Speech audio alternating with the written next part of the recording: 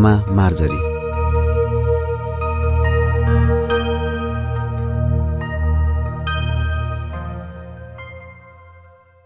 सोच्न थालेको छु यो एउटा कोठामा कतिन्जेल अटाउन सक्ला जीवन। म त स्वतन्त्र उड्न चाहन्छु सफलताको खुला आकाशमा। यही भविष्यका लागि मार्जरी र मेरो भेट भएको थियो। मान्छेहरू भन्छन् लाइफ प्रिप्लान हो। के मार्जरीलाई भेट्नु पनि प्रिप्लान नै थियो त? त्यसो भए प्लान गर्ने को हुन सक्छ? भगवान। कुनै दिन सुलभाले भनेकी थिइन् भगवान हुन्थ्यो भने सिधा सोझा निर्दोष मान्छेहरूले कहिले दुःख पाउने थिएनन्। शिवेश्वर मन्दिरमा बजाएको घण्टको आवाज सम्झे। के त्यो आवाज सुनेर भगवानले मार्जरीलाई पठाएका थिए? बाल्यकालमा कहिलेकाहीँ यस्तै सोच्थे म। मार्जरीसँग भेट हुँदा म लगभग 8-9 वर्षको थिएँ। म उनको हात समातेर ठिङ्ग उभिएको थिएँ। उनले म बस्ने घरको मान्छेलाई खै के भनिन् मैले बुझिनँ।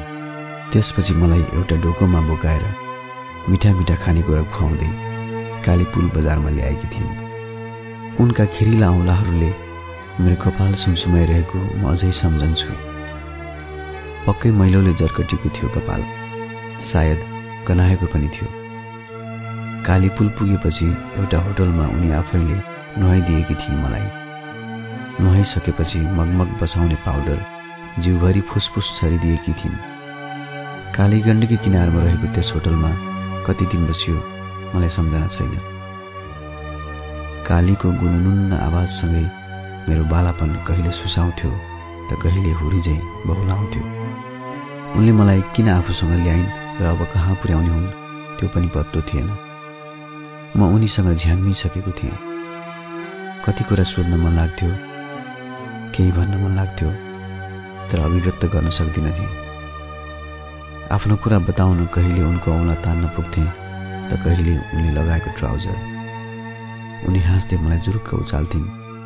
मलाई मिठो खान र राम्रो लगाउन पाए पुग्थ्यो। कहिले नचाखेका विभिन्न स्वादका चकलेट रियाल बगुन्जेल चपाएको सम्झना अझै छ। साँच्चै त्यो बस्तीबाट कालीपुल आउँदा मेरो जीवन नै फेरिएको थियो। उनको मायाको सागरमा झ्वाम्म पस्न पाएको थिएँ म। त्यसैले कुनै डर थिएन भन्नु। अब त सधैँ उनीसँगै हुन्छु भन्ने लागेको थियो मलाई। तर पोखरा आइपुगेपछि भने मेरो विश्वास फाट्न पुग्यो। एक दिन उनले मलाई एउटा घरमा लगिन्। त्यहाँ पुग्ने बित्तिकै म बाल आवाजले घेरिएँ। म जस्ता अरू पनि बालबालिका रहेछन् त्यहाँ। उनीहरूकै हुलमा मलाई मिसाएर उनी आफ्नो देश फर्कन लागेकी रहेछन्। उनको चोरौँला समाउन पाउने त्यो अन्तिम दिन रहेछ।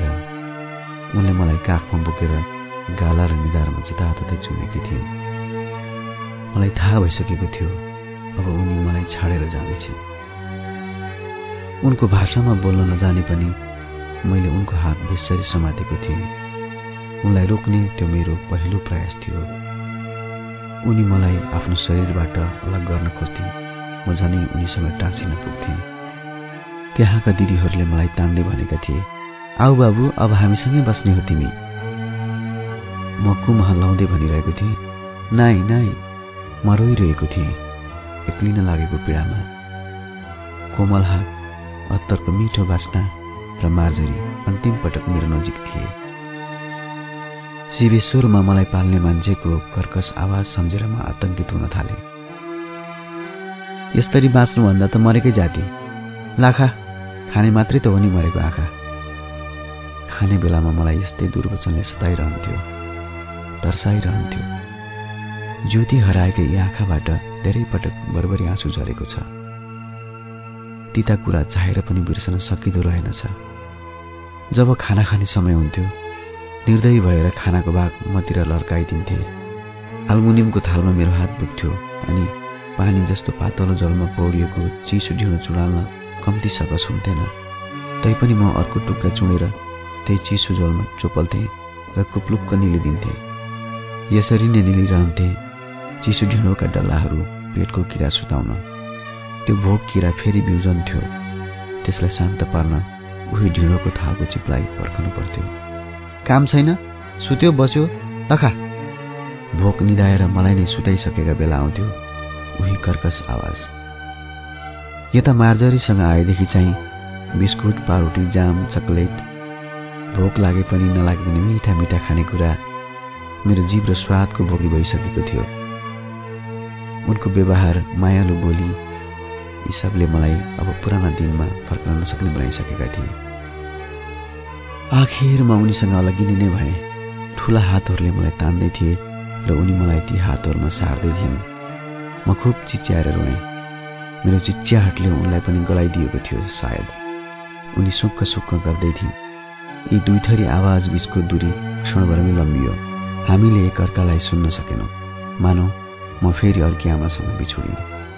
मलाई सम्झना छैन जन्मदातासँग बिछोडिएको पल। केवल कल्पना गर्न सक्छु त्यो दिनको। उनले फ्याँकेर गएपछि सिस्नुको झाङ हुँदै मेरो रोदन गाउँको वीर पखेरामा प्रकम्पित भएको हुनुपर्छ। अम्मा, अम्मा, अम्मा। मार्जरीले छाडेर गएपछि के दिन मलाई नियास्रोले सताइरह्यो।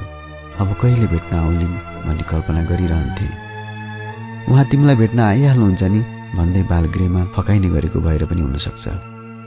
बालकसँग झुट बोल्न ठूलाहरूलाई कति सजिलो रहेछ। उनी आइन् कि भनेर कान ठाडो पार्दै म ढोकासम्म पुग्थेँ। गेट खुल्दा धेरैचोटि झोक्किन्थे।